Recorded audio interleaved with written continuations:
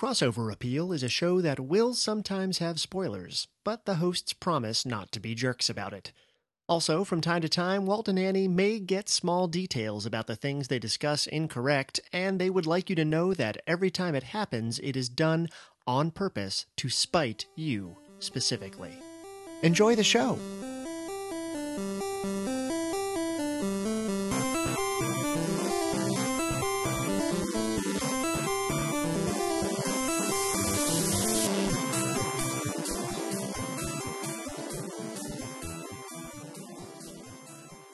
Hey everybody, and welcome to Crossover Appeal. I'm Walt McGough. And I'm Annie Carty. Hi Annie. Hi Walt. Annie, I have to be honest with you. Oh no. Walt is no longer here. What? There is only a sentient communal band of germs, viruses, Aww. mucinex, and other white blood cells. But I will tell you something, and that is that sentient communal band is very curious to hear what we do on Crossover Appeal. On Crossover Appeal, we take two pieces of media, like a book or movie or TV show, then cross it over with another book or movie or TV show. Fascinating. See where the crossovers happen, much like when bands of germs cross over and form a different illness. Whole new summer colds that nobody even saw coming. Exactly. Well, that's good because actually a lot of the viruses in here have very specific and well-informed pop culture opinions. They do. Yeah. We have most of our fans come to us from viruses. Yeah, it's true. But that's more about hacking than anything else. Oh, no. We put out malware that directs people directly to this podcast. Oh, man. We're what, 3 puns now at the top of this hour? We're doing all right. Man, all you germs are just hanging in there. Yeah, ladies and germs. Yeah, right? Tip your waitresses. Well, Annie, what 2 pieces of pop culture are we implanting virus-like into the minds of America this evening? Today, we are crossing over Bend It Like Beckham and Aliens. Yeah, like you do. Yeah. Speaking of parasitic organizations. Yeah, exactly. Organisms. Yeah, I mean... parasitic organizations like Major League Soccer. Yes. And parasitic organisms like aliens. Aliens that burst out of your stomach. Yeah. Yeah. Perfect segue. Exactly. Why don't you get us started off by telling us about Bend It Like Beckham? So Bend It Like Beckham is a 2002 romantic comedy / sports film / family drama. It's really got the best of all of those. Yeah, so many slashes. So many slashes. Each and every one a winner. Frankly, if you go on fanfic.net, you will find a lot of slash there as well. But they're all here. They're all here. Well, not all of them. No, we'll see how that turns out. There's a distinct lack of Harry Potter and Snape in slashes in general for all fandoms. Oh, no, I know. Oh, okay. But there's a lot in the Harry Potter fandom. Oh, sure. Well. I mean, there's a lot in the Newsies fandom as well. Which is a fandom that anybody who saw Annie's Facebook live stream knows she is well more versed in. Yeah. But I haven't gone into a deep dive of the Bend It Like Beckham fanfic world community, but I'm pretty sure there is a lot of girl slash in that. Yeah. Oh, I would very much believe that. So, I mean, that's a whole premise of part of the movie. Exactly. So without giving away too much, 2002 film. It was written and directed by Gorinda Chadha and stars Parminder Nagra, Keira Knightley, and Jonathan Rhys-Meyers. It was like a kind of a sleeper hit, and it made $76 million on a $6 million budget. So that is that is a super good return. That is the kind of movie you want to make. And that's why we've been inundated with quaint comedies about soccer ever since. I know. Just all those great movies about young women and their sports talents that we have had. The one that finally proved that there was an audience. No, don't worry, guys. We need another Transformers movie. That's what we really need. Oy.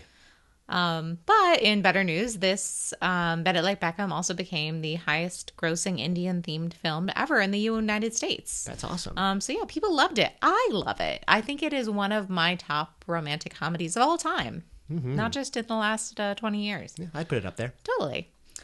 So the story follows 18-year-old Jasminder Jess Bamra, a British Sikh girl living in London. She's a good student, has friends, loves her family, and soccer. Unfortunately, her family is more culturally traditional, so Jess's parents don't approve of her athleticism. She ends up playing soccer with her boy friends, male friends, Yeah. guy friends, whatever. Friends who are boys. Friends who are boys in the park. They think that's probably not so cool. But Jess just kind of loves being on the sports fields, as one might. Yeah, which we are very familiar with. Yes, completely familiar with those sports fields. Mm-hmm. So Jess is playing soccer with some guy friends in the park one day when she is spotted by Jules Paxton. There's a lot of nicknames here. There's also a lot of J There's names a lot of here. J names, so let's keep them straight. Jess is our protagonist. Jules is her friend, who plays for a local women's team. Jess secretly joins the Hounslow Harriers, coached by swoony but broody Joe, another J name. Yeah, really. It almost feels like they were going for something metaphorical with this. I don't know. I feel like if I had workshopped this, I would have been like, oh, maybe change one of the names. Maybe one less monosyllabic but, J you name. know, yeah. But it worked out I love just them fine. all. Yeah. I don't even care. And it's a movie, so you're seeing them with faces. Yeah, exactly. They have actual faces in the movie. It's true. That was one of the things that really set this film apart. Let's cast people with faces. Mm-hmm. Revolutionary. So Jess develops a close friendship with Jules. She has chemistry with Joe, and she develops her major talent for soccer.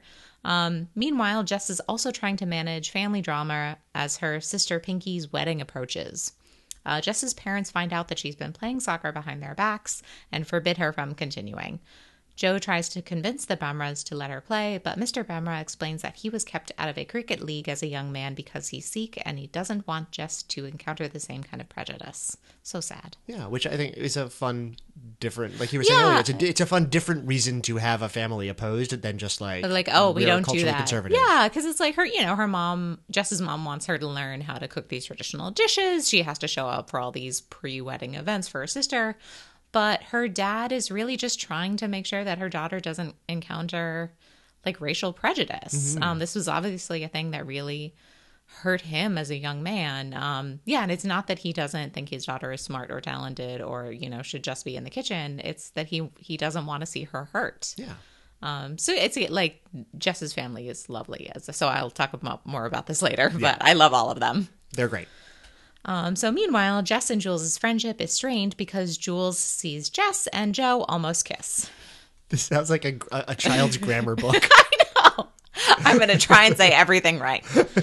Jules has a crush on Joe as well, even though he doesn't reciprocate her feelings. Jules' mom hears the girls fighting and assumes that they're arguing about their own relationship, that they are ladies kissing faces. Misunderstood. Because Jules' mom is like, oh, you're sporty. That must mean you're gay. And you have a short haircut. Yeah, right. And Obviously, you're that Keira happened to Knightley, me. so I got my hair. She was sort of tomboyish. Yeah, that is true. She. Oh yeah, but when you got that bob cut, man. Yeah, I just. Everybody started thinking that. Yeah, they were like, wow, Annie, I guess you're gay now. And I'm like, That's the burden the of sign, having a bob. obviously. So everything kind of comes to a head on the day of Pinky's wedding, which is also the day of the Women's Soccer League finals. Jess goes to her sister's wedding, but Mr. Brammer sees how unhappy she is and lets her join her team for the finals. Jess helps the team win the championship, and she and Jules both win scholarships to college in the U.S. Jess and Joe start a long-distance relationship, and Joe plays cricket with Mr. Bamra. Cute. So much happiness all around. And David Beckham pops up. Yeah, David Beckham and Victoria Beckham of right. the Spice Girls. Posh Spice. I mean, it's like the back of their heads, so I don't think it's actually them. I don't know. I thought it was. I don't know. I thought it was like It's the a mystery actors to this standing. day. Yeah. I don't Yeah. know if they got them for a day. It's like of that shooting ghost for of that. 3 Men and a Baby. That's true. They just got actually a standout of Ted Danson and walked it by.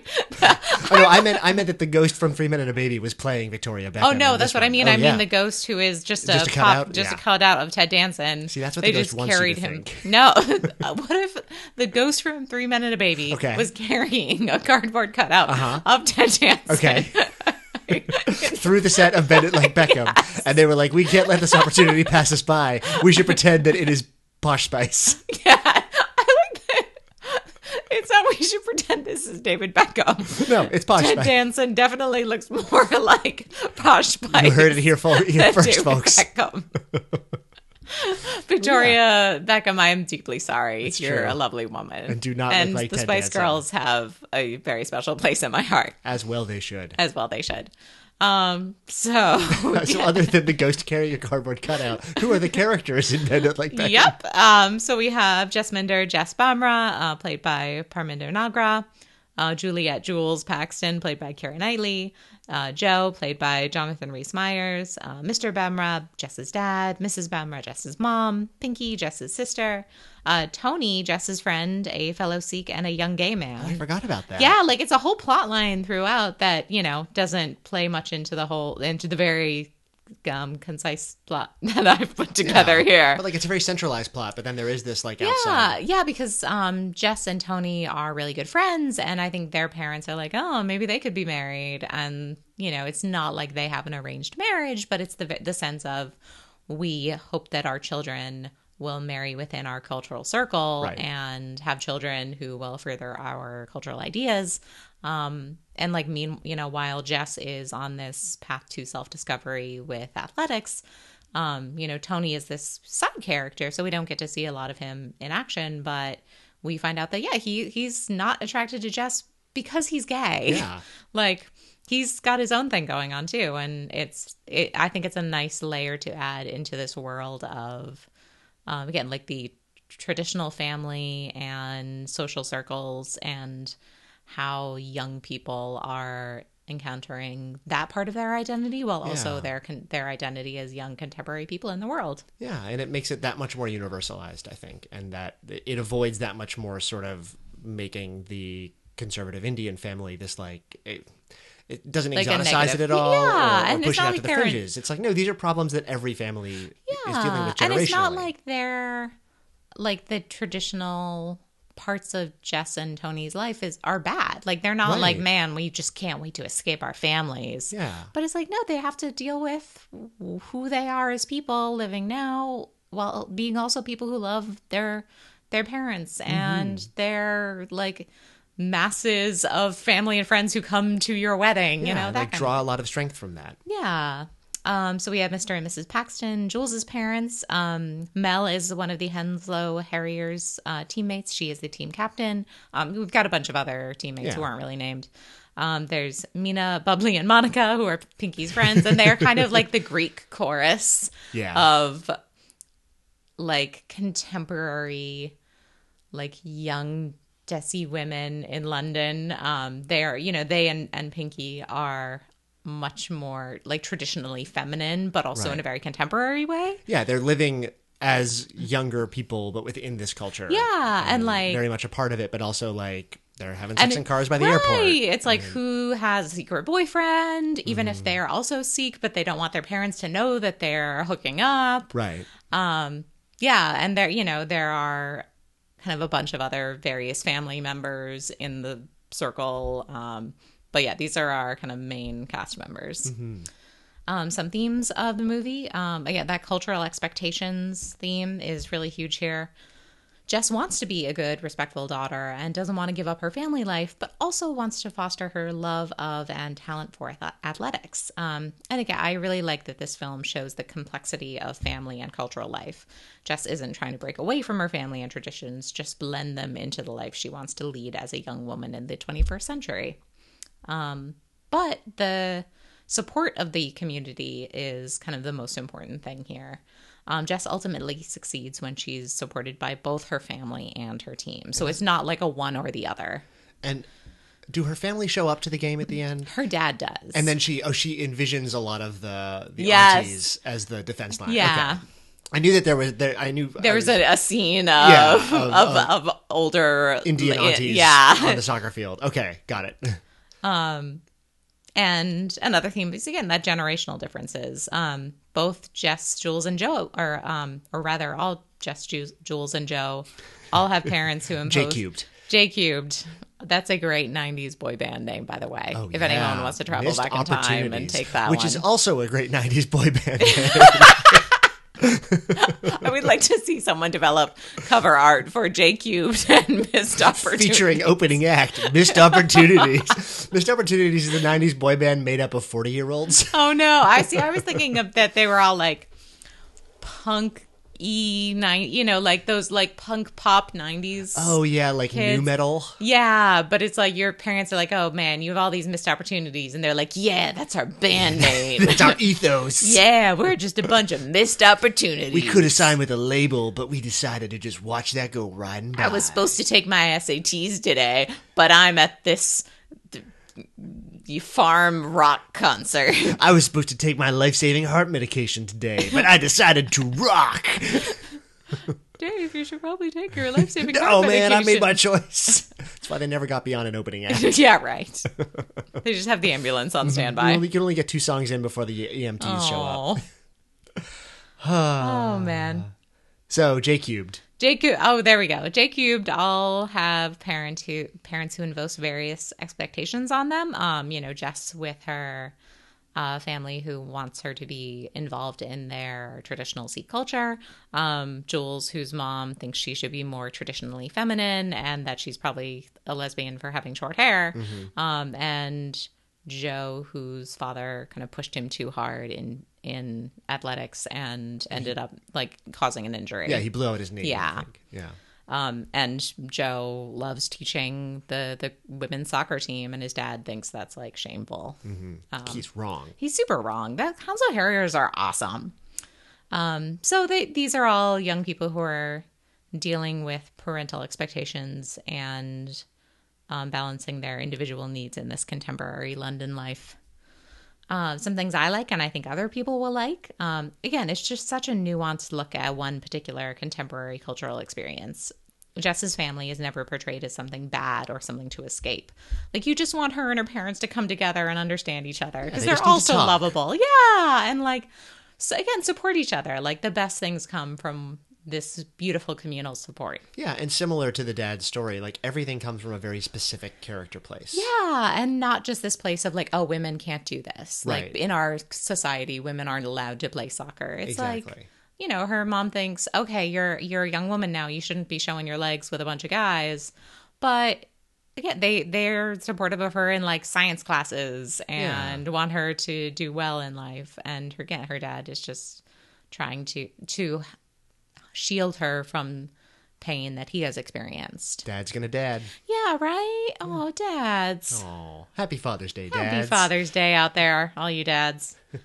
It's also great to see a young woman of color portrayed as a smart, funny, athletic, religious, and talented person. Like, Jess is such a fantastic character, and I really wish we had more characters like her on screen. Mm-hmm. And overall, it's such a warm movie. Like, the cast has great chemistry. It's like really funny and heart-wrenching and sweet and sad and like just beautifully drawn and exciting.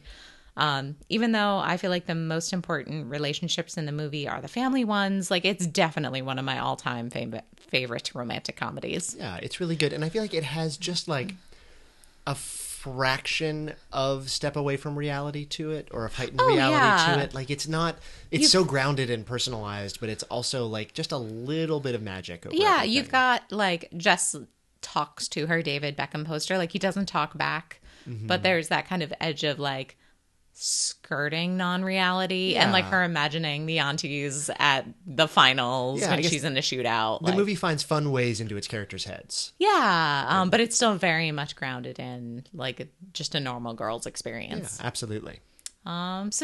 Speaking of things that are grounded in a normal girl's experience. Yeah, totally. Just what about Aliens? Let me tell you about Aliens. So Aliens is a 1986 film directed by James Cameron. It's the sequel to Ridley Scott's seminal masterwork, Alien, which finally put to bed the question of whether space is a place that people can hear you scream. Can they hear you scream? No one can. Turns out. I know. What about the aliens? No, they don't have ears. Oh, well, that they have weird it. pulsating sacs that they process auditory. Weird pulsating sacs is another great 90s band. The 90s boy band. They played a lot of shopping malls, but never really cut a deal. Woof. Aliens was Cameron's follow-up to The Terminator, which was his very first movie, even though it was actually written while The Terminator was in production. He was in conversations with 20th Century Fox during the making of that first movie. And it sort of when Aliens was made, it kind of opened up the thematic and stylistic variations that have become a staple of the Aliens series. A lot of the movies have very idiosyncratic, sometimes for good, sometimes for less than good, identities and styles that makes it a very varied kind of series. The film also cemented Cameron as one of the best action movie directors of all time, reminded anybody who'd forgotten that Sigourney Weaver is an amazing badass who can do anything ever and just should be in all the movies. Why would you ever forget that? I know. As if you could, but as we will find out later, for some it was possible. What? I know. That's garbage. Suspense. Dun, dun, dun. Basic synopsis. The movie picks up 57 years after the events of Alien, which we have not discussed on the podcast yet. But if you need a reminder on that one, it's about a bunch of space truckers who find an alien and all of them die but Sigourney Weaver's character, Ellen Ripley. She kills the alien and escapes in suspended animation. And then Aliens, the sequel film, which we're talking about today, begins 57 years later with her being rescued and reintegrated kind of poorly into a society that is weird and foreign to her. It's things like she finds out that her daughter has not only become older than her because she was in suspended animation, but also passed away in the intervening 57 years. It's very sad. What is further sad is that she is pretty understandably traumatized and haunted by the events of the first film, and her recovery is not helped by the arrival of Carter Burke, who's played by Paul Reiser at sort of peak sleaze. Yeah. Was this before or after Mad About You? It was before. Oh, wow. So he was like, man, this is my peak sleaze. I need to go back into normal I need sitcom. to be warm and fuzzy after this. But yeah, it is Paul Reiser just Paul Reisering it up. Burke is from the Weyland-Yutani Corporation, which for people who follow the Aliens series know is like a big deal sort of megacorp that is working in the shadows behind everything that goes on. And Weyland-Yutani has established a colony on the same planet that Ripley's crew encountered the alien in the last film, and surprise, surprise, they have lost contact with said colony. Ba-ba-bum. Burke is sending a squad of space marines to investigate the situation at the colony and wants to send Ripley along as an advisor. She eventually agrees, but only after she makes Burke promise to exterminate any aliens that they find instead of trying to bring them back for study. Burke promises, which, spoiler alert, smarmy Paul Reiser, gonna smarm. We then meet the unit of Colonial Marines who will be traveling with Ripley, and none of them really listen to her warnings about what they're likely to find on the surface of the planet because they're Marines and they have guns and they think that they're awesome. Yeah, well, I mean, many of them are. Yeah. But the aliens are no joke. It's true. So yeah, them ignoring her is a shame because they wind up encountering pretty much exactly what Ripley tells them they will, and everything goes wrong in the kind of escalating oh crap situation that James Cameron is so good at creating. Like seriously, half the fun of this movie is just watching the way that very rationally and very believably there is this kind of inexorable pileup of problems. Things just keep getting worse and worse and worse for the characters. And so the tension just builds and builds and builds, but it's never far-fetched. It's a lot of little things and little decisions and little character failings that all result in this Rube Goldberg contraption of problems. And I mean, again, despite Ridley having told them this is exactly what you're going to encounter, like they are in way over their heads. Exactly. After most of the Marines are killed by aliens, Ripley has to step in and take charge of the remaining group, including the noble Hicks, the cowardly Hudson, the android Bishop, and a few others to survive and find a way off the planet. They also meet up with Newt, who is a little girl who is the only surviving colonist and becomes a surrogate daughter figure of sorts for Ripley. I feel like if I had seen Aliens as a kid, like I would have been all over Newt as a character. Oh, yeah. It like makes me wish I'd seen Aliens as a kid. Yeah, they find a really fascinating blend of like adorable Moppet and then sort of stone cold survivor and competence, and then also traumatized. Like Newt is a character who has seen her family get eaten by aliens. I feel like Newt is what Anne Withany, the miniseries, wanted Anne of Green Gables to be. Ooh, hot take. Yeah, like that's what she should have been. The sort of trauma survivor. Yeah, like competent trauma survivor who eventually finds her mother figure. Yeah. And I can see that. Yeah, Absolutely. like that just did not happen. Anyway. Yeah.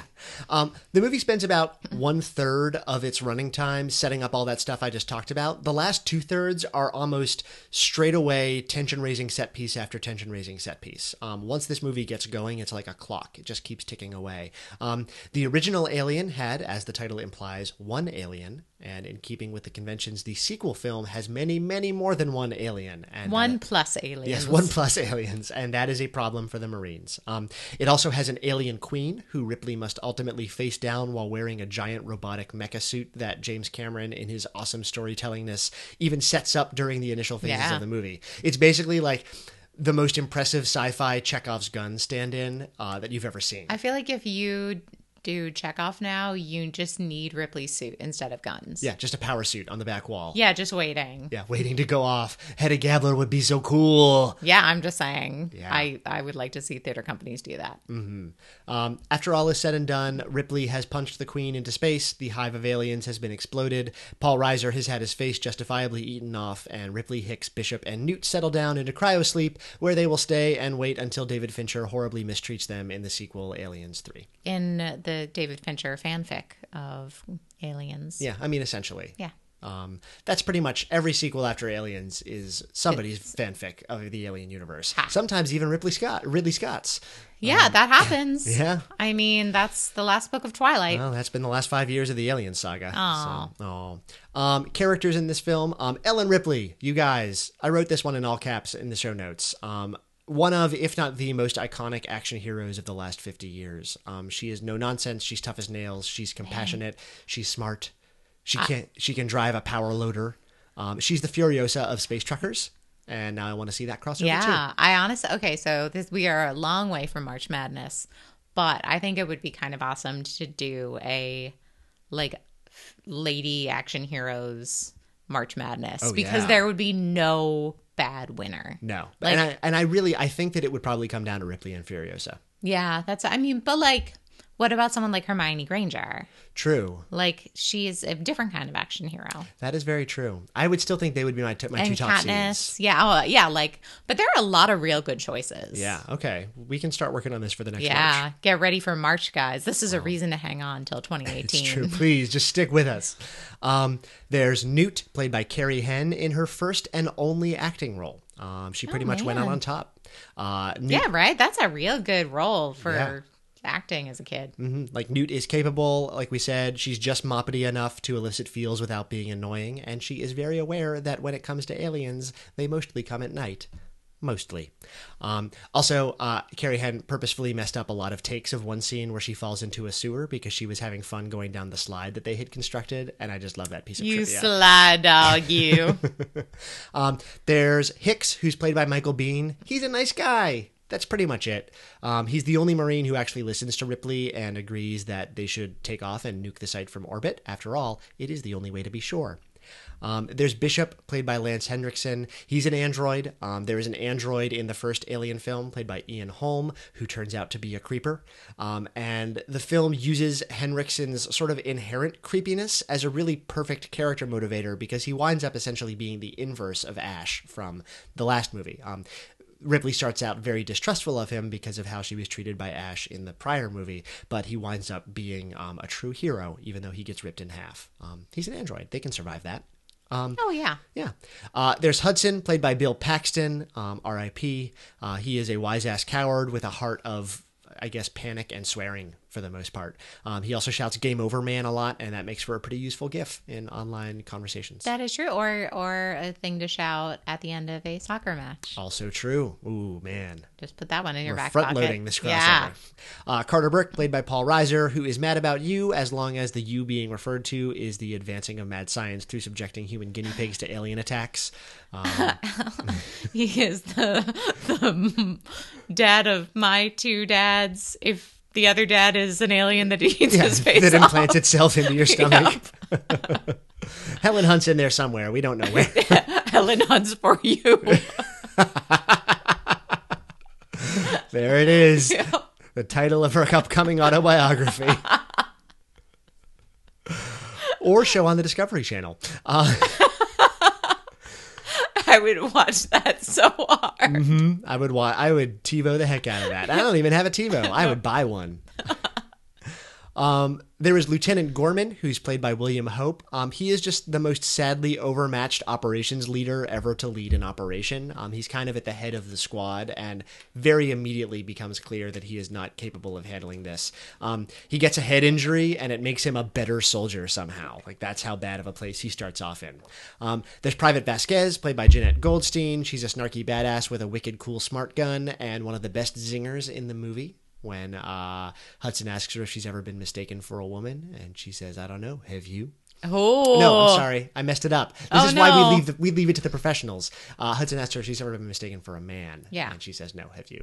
Oh, there you go. And that's a more of a wicked burn. Yeah. Anywho, moving right along. The cast is rounded out by all the other soldiers, all of whom have cool names like Frost, Apone, Drake, Pharaoh, Spunkmeyer, Dietrich, Crow. The list goes on and on. This sounds like basically the same kind of naming convention I used for my Newsies fanfic characters. Yeah. Oh, yeah. James Cameron has a little bit of Newsies fanfic. Yeah, James Cameron, I'm sure, has some great AUs. I'm sure that there was an earlier draft of the script where one of the soldiers was named Kid Blink. I mean, yeah, but no, that's a real character, not a fanfic character. Pardon me, excuse me. I didn't mean to nose in on the real. Kid Blink is a real person. Well, it's true. Historical fact. Historical creatures. All of these soldiers with the cool names, they're mostly just there to be fodder for the aliens, but Cameron is very good at sort of action movie economy of character, and so he manages to craft little mini personalities for a surprising number of them before they bite it. And then there's the aliens. One of the most effective parts of Ridley Scott's first movie was that the alien, which was designed by H.R. Giger, notable weird man, kept shifting form, but in ways that made a weird kind of sense biologically. And so Cameron sort of took that ball and ran with it. And Aliens actually kind of fleshes out and codifies the life cycle of the alien, from facehugger to chestburster to xenomorph to queen. It helps to continuously escalate the threat. They keep encountering different phases of alien and different situations involving them. And also, the aliens are just all over the place. And so they're a very oppressive force in the movie. And they keep eating people. And that's not cool. It's human buffet. It's true. They're very excited. They're living it up. And the aliens version of the movie, this is a great day. Oh, yeah. They're having a ball until they get blowed up. Yeah, that's true. Then it's not so good. Themes and fun stuff from Aliens. The movie is just a straight up roller coaster. The first film was horror, but this one is absolutely action. As horribly as many of the characters die, there's still a sense of gamesmanship and even fun to the proceedings as it goes on. It's just kind of a tension-building machine, and Cameron never lets up on it. So it has a very different feel than the really stark, empty, desolate feeling of Ridley Scott's original movie. Which, again, that sort of helped establish the Alien series as more of a shared world that people could bring their own stamp to as they saw fit. It also really set up the template of colonial marines that has popped up in sci-fi films of all kinds in the years since. The idea that it's sort of like a working man's space army that is constantly underestimating the things it encounters. In the way that George Lucas used World War II dogfights as a reference for Star Wars, Cameron used Vietnam as a touch point for Aliens. This idea that you've got an overpowered, overconfident squad of men and women getting mired down and overmatched by superior numbers, and, as in Vietnam, only rescued by Sigourney Weaver wielding a flamethrower that she has taped to a machine gun. That's the hashtag fake news I would read. Yeah, that's how we did it. Continuing to codify the idea of powerful women as action stars is something that Aliens did a lot of. This is something that James Cameron did a lot of in his early career, with Sarah Connor in Terminator. Yeah, that's right. And Ripley as well. She's another one we can add to the March Madness. Oh yeah, she'd be in there for list. sure. Despite the success of the original Alien and her character's awesomeness in that film, 20th Century Fox actually didn't want Sigourney Weaver to return for Aliens, and Cameron had to threaten to quit the project unless they hired her. Oh my God. It was ultimately a salary debate. She got paid 8 times as much for Aliens than she did for Alien. Yeah. But it was really Cameron who had to step up and say, no, She's this is an worth it. intrinsic part of the and she didn't want to do the film until she read the script. There was a lot of give and take about what was going to happen with Ripley's character. We don't want a lady. No, but it was close to it. I think it was. They were probably like, we don't want to pay a lady that much. Right, and it still wasn't seen as a bankable option. And then one thing that I like about Aliens that as it stands in opposition to the rest of the Aliens series, is that it's actually optimistic in a way that the first two, which are the best of the films in the Aliens franchise, are. Cameron seems to be the only person who's ever made an Aliens movie and also recognized that character matters and that audiences maybe don't actually always want to see everybody get their faces eaten or die horribly. So, like, a lot of the other films, especially the most recent ones, Prometheus and Alien Covenant, which are directed by Ridley Scott, follow the template of Alien and Aliens by having strong, competent women at their centers. But then they can't resist a sort of final rug pull where those characters get nullified or overpowered or outsmarted, usually by Michael Fassbender, because he's the only actually interesting character in those movies.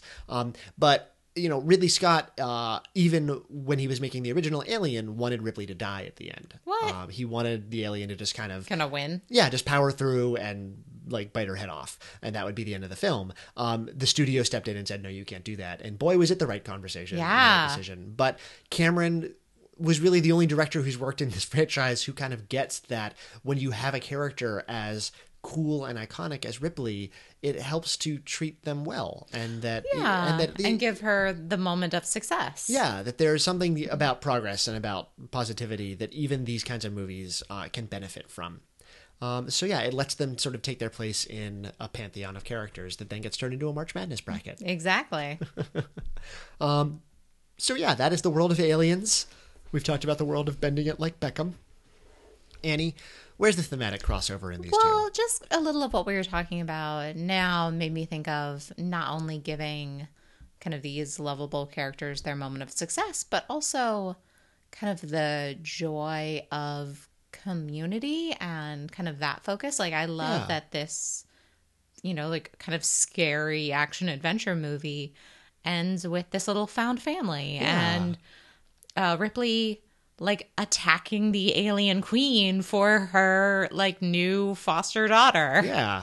And in the same way that, Jess, like, she has her own biological family, but she, again, like, is at her best when she is supported both by her biological family and her cultural community and her teammates and her friends. Yeah. Teamwork makes the dream work. Yeah, exactly. And there's something to be said for movies that end with like that being the central focus and like communal triumph, like,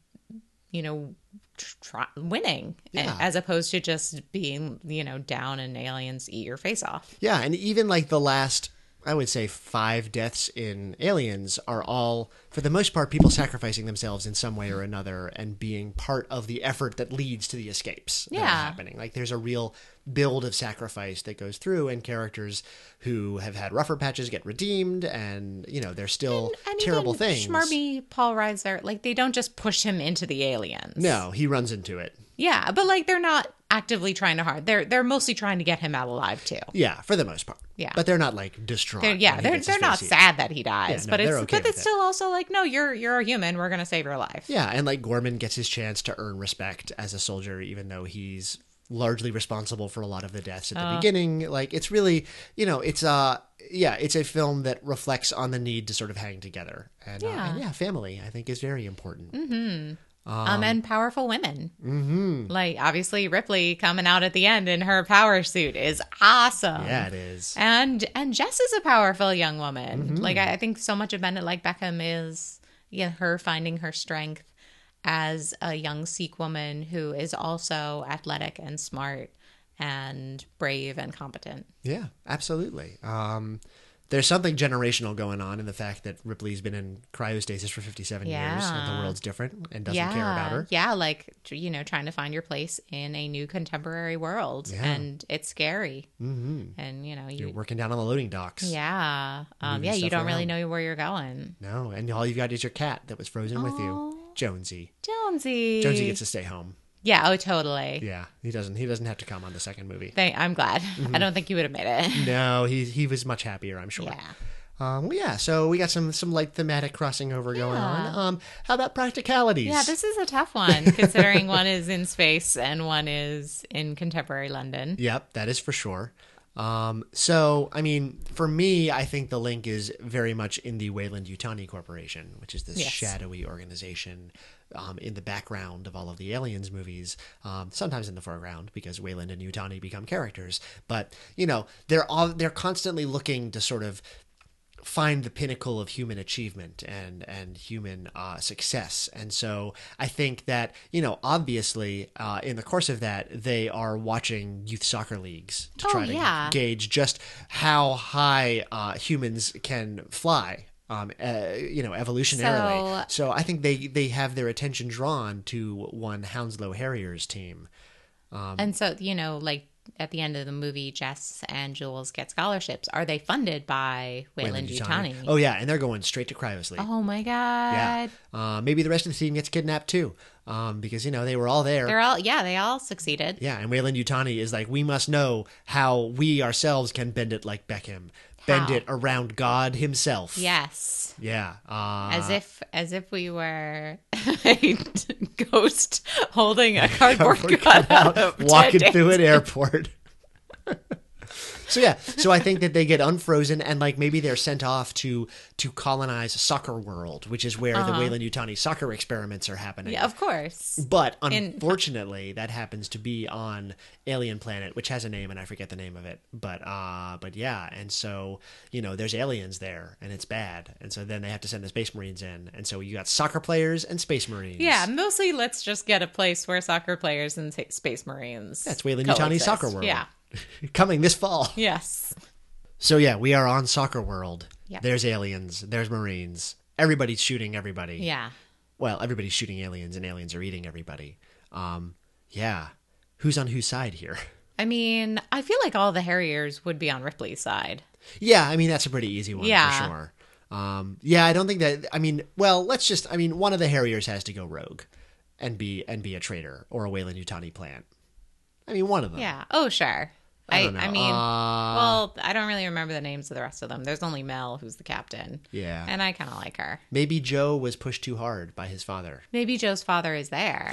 Oh my God! Maybe Joe's father is Mr. Wayland. Yeah, Joe. I mean, as far as I can tell, he does not have a last name. Yeah, he could be Joe Wayland. He doesn't even have a longer name that necessitates the nickname Joe. No. Unlike Jess and Jess Jules. Minder, Jules, Juliet. Yeah, exactly. Yeah. So yeah, I think that's the twist. He is Joe Wayland. Oh wow. Yeah. And Mr. Wayland is there, and they have a lot of father-son And that's drama. why he didn't want Joe to be the Hounslow Harriers coach, because he knew that they were a secret training program for alien fodder. They were going to get sent to Alien Town. Yeah. So Joe, in a lot of ways, has to decide whether to overthrow his father or join in the experimentations. Man. Yeah. And Joe, again, is definitely Team Hounslow Harriers. Oh, yeah. I mean, he makes the right decision at the end. Yeah. But maybe he's a little conflicted for like 5 minutes or something. We got to get some drama in here. I know, but that's the thing. I love all of these Bend It Like Beckham people. I could see Paul Reiser being a soccer agent. A soccer agent?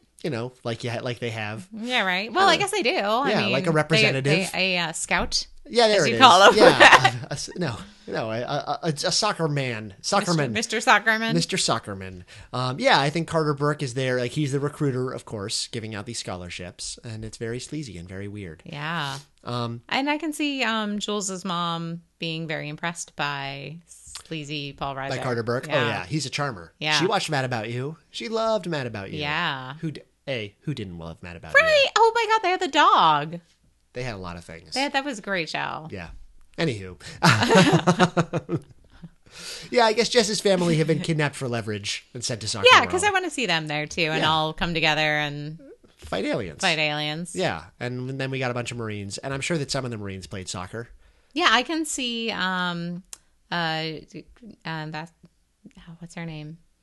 Newt? No, the Ripley? one. No, the one. Vasquez? Vasquez. There you go. I can see her being like, "Oh yeah, I played soccer back in the day." Yeah, absolutely. I loved soccer. Yeah, and like I think Apone was probably like a soccer coach at some point, just like with his big cigar. Yeah, that's his character trait. Yeah, He has a totally. mustache and a big cigar. There you go.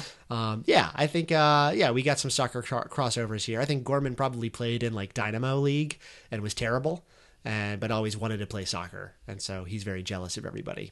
Yeah. That's why he's such a bad soldier now. He is. Oh, no. Yeah. So, I mean, other than fighting the aliens. Yes. Duh. Everybody fights the aliens. Yeah. Let's play some crossover games. How about Kiss Your Faces? Let's assume the Hounslow Harriers have all aged into appropriately legality. so they are all adult people. Yes. So I'm going to say, Melon Vasquez. Captain of Hounslow Harrier and Private Vasquez. Absolutely. Because, they're both hardcore ladies. Mm-hmm. I feel like I would like, what was it? Maybe Hicks to...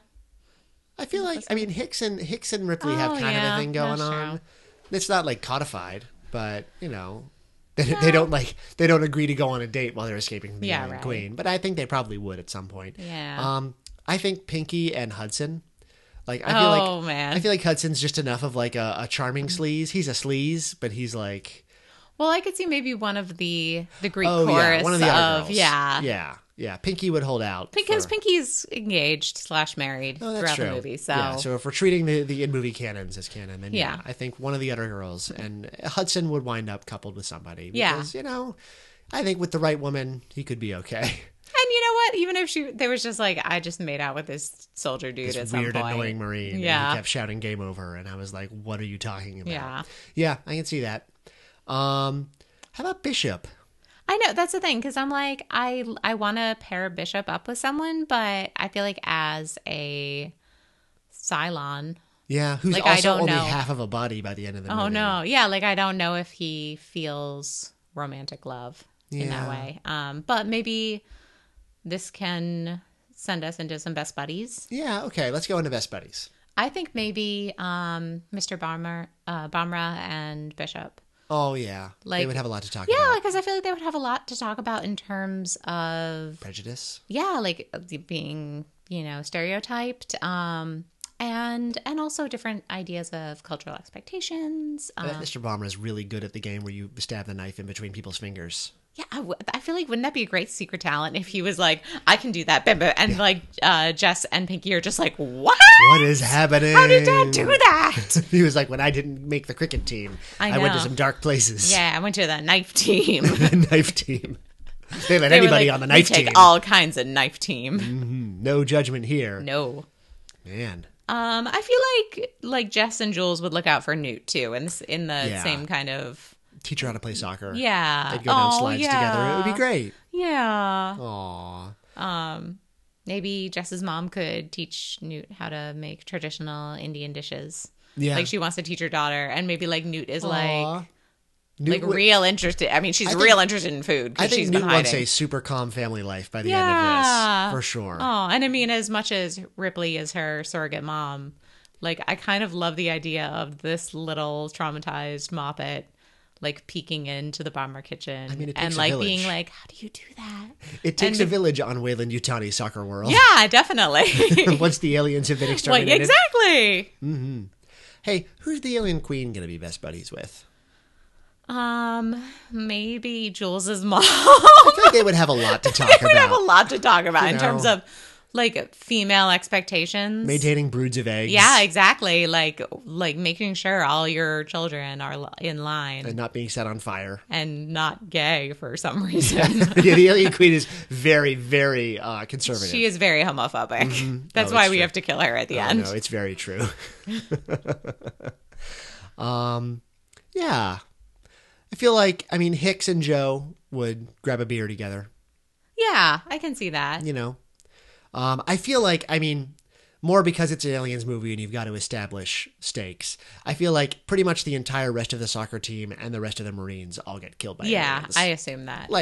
You've got to have expendable Hounslow Harriers, expendable Marines. Yeah, I love all the Harriers, but if the Marines are going to go, the Harriers should probably go as well. Yeah, there's a lot of xenomorphs with super well defined calves and thigh muscles. Yeah, because they take after their hosts, right? That's who I would want to be if I were an alien. Okay, so the battle is almost over. Yeah, everything looks like it's about to be lost, yeah. But the only aliens that are left are ones that have come from the Hounslow Harriers, and they challenge the surviving Marines to a soccer match. Yes. Yes. Can Jess bend it like Space Beckham? Yeah, yes. Which is that ghost in space. It's Ted Danson. In this case, it's Victoria Beckham. Man, this ghost has a deep and varied mythology. It does. It was another offshoot science project from Weyland Yutani. Exactly. They're like, we have no idea why this Yeah, happened. we don't know how this happened, but we're going to go with it. Yeah, sure. Oh, Jess versus the Soccer Aliens. The sequel to Bend It Like Beckham. I would kind of love that. Yeah, I would watch the heck out of that. Yeah. And instead of seeing like the opposing team as her aunties, she sees a bunch of aliens as her aunties. And Ripley can play goal in the power suit. Yeah. Oh, she would do a great job. Yeah. Extending her arm, grabbing absolutely. And crushing the ball. Anything goes on Alien World. Exactly. Mm-hmm. Because they ate the referees. Yes, so it's a very loose definition of soccer. No one gets a red card. I'm super happy with this. Yeah. I feel like we just battle domed it, essentially. Yeah. Oh, totally. Because it's a big fight. It's not like one-on-one. No, it's epic. Yeah. It's like they need that the software that Peter Jackson used in the Two Towers to like make the little armies. Yeah. It's a big soccer totally game, you guys. Lots of people get eaten. Lots of heads get exploded. Lots of balls get kicked through nets. Yeah. And in the end of the day, that's nets. what matters. Yeah. Wow. Yeah, absolutely. Yeah. Maybe the ball is an alien egg. Yeah. Oh, totally. They have to kick all the alien eggs. There it is. Into the ultimate goal of space. Yeah. Yeah. The final frontier. Oh my. Well, I think that's a pretty airtight crossover right there. Totally. I see no holes in the logic. No, I just want to see a bunch of like badass lady soccer players fighting aliens on the soccer field with Ripley in her suit at goal. Bend It Like Beckham, 2684. Yeah. Yeah, I'd watch the heck out of it. Well, Eddie, if people want to kill time until that crossover film comes out, where can they see more stuff like Bend It Like Beckham? So for more sports-themed work with great romance and family drama, we have Love and Basketball, which is another amazing romantic comedy, romantic drama. It's not like super funny, but like romantic drama also doesn't feel right. Romantic. Dramedy. Dramedy. Happy. It's a romance. It's a sports romance. There it is, yeah. There we go. A spromance. Spros. It is about a boy and a girl living next door to each other who are both talented basketball players and the challenges they face both on the court and in the romantic sphere. And this is not the Basketball Diaries, which is the Leonardo DiCaprio movie. No, this is actually about basketball. Okay. This is Love and Basketball. Ah, Together at Last. I want to say it's Omar Epps. I believe you're right. Yeah. Yeah. So yeah, some real good 90s romancy feels. With soundtrack by Missed Opportunities. And Chase with J Cubed. Featuring J Cubed. Oh. You can also read the Dairy Queen series by Catherine Gilbert Murdoch about a young female athlete growing up in a farming community. You can watch Friday Night Lights, a TV show we talked about in a previous episode about a small town in Texas and its football culture. And that was another sports sci-fi crossover. Yeah, wow. So we're really into that genre. I know. Now we've got to start doing crossovers of crossovers. Yeah. Oh, wow. So then... there's soccer alien fight. But what if the aliens get bigger? Oh no. What if they turn into giant sea monsters? Oh no. We're gonna need some Friday Night Lights football. Yeah. And like Friday Night Lights Rock'em Sock'em robot suits. Oh yeah, giant robot suits. Yeah, and Ripley already knows how to be in the robot suit. You know, this is just iterative property They're of crossovers. totally going to cancel the apocalypse now. Heck yes. Yes. For more about contemporary cultural divides, with a particular highlight on South Asian families, we have The Namesake by Jhumpa Lahiri, about a first-generation Indian immigrant family. This particularly focuses on the father and son, and Lahiri's writing is just spectacular. The movie is also really well done, so you can't lose on any front. There's Born Confused by Jujana Desai Hidir, which has that great balance of teenage girl trying to balance contemporary life in America and her family's Indian traditional values. There's Written in the Stars by Aisha Saeed, the story of one girl's forced arranged marriage in Pakistan. And this is a really tough read, but it is so powerful and beautifully done. There's When Dimple Met Rishi by Sandhya Menon, more of a romantic comedy take on the arranged marriages in a contemporary setting. So once you've read Written in the Stars, you can read this. A little bit of a pick-me-up. Yeah, exactly. And this one just came out at the end of May, so I haven't read it yet, but I've heard super good things. There's Gabby, A Girl in Pieces by Isabel Quintero, about a young Latina woman's exploration of family and friendship and love, told partially through her poetry. And then My Big Fat Greek Wedding, which is another unexpected romantic comedy hit about a young woman dealing with her family's traditional and cultural expectations and trying to figure out how to be her own person while still appreciating where she came from. And speaking of appreciating where people come from, aliens come from people. Aliens come from your stomach. From inside people. Who is that alien telling you to be? What is that little alien voice Follow the saying? alien inside you before it bursts out of your chest and goes and its own way. the rest of your family. Exactly. If you want more stuff like aliens, just a heads up, because I am heavily medicated right now, I went with a lot of obvious choices for recommendations this time. But also, I feel like Aliens, it's such a movie that most of my recommendations are TV and movie for this one. It just sort of fits action film template to a T. Watch Alien, the original film. It's great in a very different way than Aliens. It's much creepier, and the production design is beautiful. You can also watch the other Alien movies if you really just can't get enough of the world. Aliens 3 is David Finchery and insane. Alien Resurrection is super insane and features Winona Ryder and a script that Joss Whedon wrote and has since apologized profusely for. There's Prometheus, Alien Covenant. It's really like fascinating to look at these movies all together and see that they all came from the same essential source text. And I think it speaks to what makes the first film such a wonderful, simplistic or simple horror setup that you can spring in all these different directions from. Oh yeah, like why is the alien there? Where did it come from? You can go as big or as little as you want. And like Ridley Scott is obsessed with making it about like man's search for meaning, and James Cameron just wanted to make an awesome action film. Succeeded. And, yeah, exactly. David Fincher, I don't really know what David Fincher wanted to do. Does anyone ever know what David Fincher wants to do? But there's a dog alien in it. There's a dog alien? Yeah, there's a dog alien. What? It bursts out of a dog. Oh, so hell no. Oh, no. Yeah, it's rough. rough. Why would it rough? Oh, just like that. 180-degree turn. Yep.